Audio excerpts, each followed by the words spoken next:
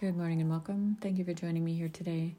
If you found yourself here, there may be a message of hope for your healing journey, soul's evolution, transformation, or simply information. So I get asked all the time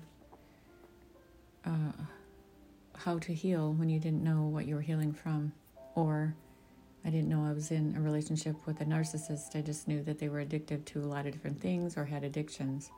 So, maybe you didn't know because they're very clever. So the worst type of narcissist, maybe they're covert and very fragile. So hands down, it'll be the most damaging for you. And in hindsight, maybe the most soul growth you've ever had if you had the courage to do so. So it's faith over fear for your healing journey.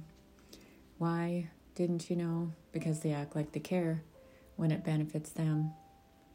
They will never shed a tear unless it benefits them. And they can come up with crocodile tears in a second, even if they're with your fake therapist, right? It's all about love bombing and projecting what they need everybody to think and or believe, because they're the victim, right? They're the one that dish out the abuse, but then they cry. They cry, and they're not even real tears. Maybe they have a lot of Izine that they use, and maybe they've even put it in your drink, right? It does some magical things. Interesting, right?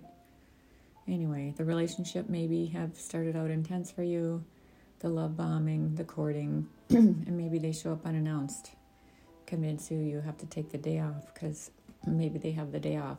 Well, so what? You still have bills to pay, and normal people don't do that unless you want to, right?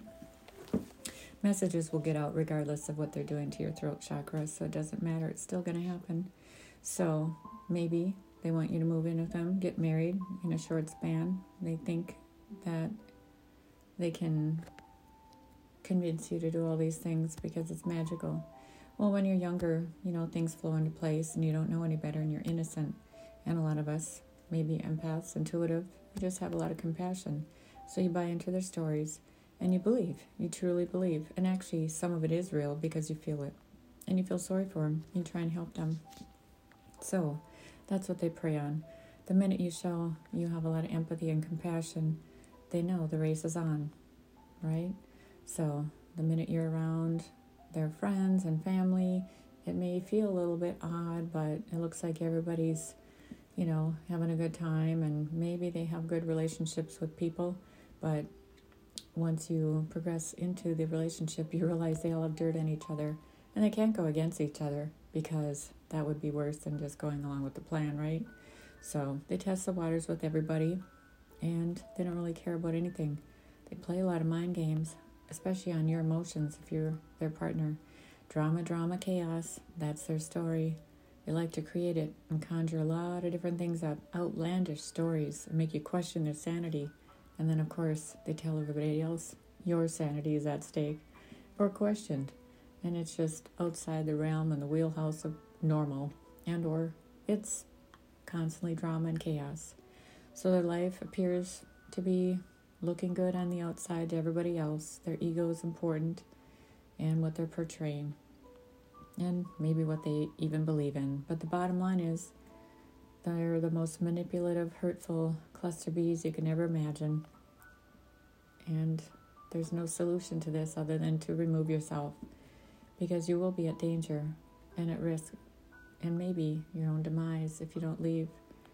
They psychologically hurt you and damage you, and then try and twist it around as if it's some kind of reverse psychology, as if you didn't remember things correctly. And maybe you didn't because you weren't sure what you were eating or drinking, right? That's all part of their plan. So before you know it, the script will be flipped, even in the justice system. Those who don't believe your story, even if you've given it to them, they don't do anything about it, because the stories, the slander, the malice intent continues on. But at the end of the day, when they want to pretend to make peace, maybe their attorneys ask for all the evidence, and there they can see the very thing that you said was happening is true. So it's not okay. You just want them to find their healing so you can find yours. But they don't stop at anything. They keep you in court, and sometimes they actually say, and they laugh about it, well, it's the only time they can see you. They conjure up a lot of things, a lot of lies that are hurtful, but you'll get through it. Trust me, I know. Just keep moving. Their lies will catch up to them, and you'll find yourself, and you'll find your healing. Their exhausted efforts will be, circulating around and round and round, and their madness will show face, and everybody will know. So it's okay. They're not in your circle of trust. Matter of fact, they never were. Those that are in your life are in your circle of trust, and that's what matters, and they need to be held accountable for their actions at the highest form, karmic law and real law, and that's the way it is. So I hope this helps you today. Just remember, you matter. Stay course, and just remember, take care of you, and so it is.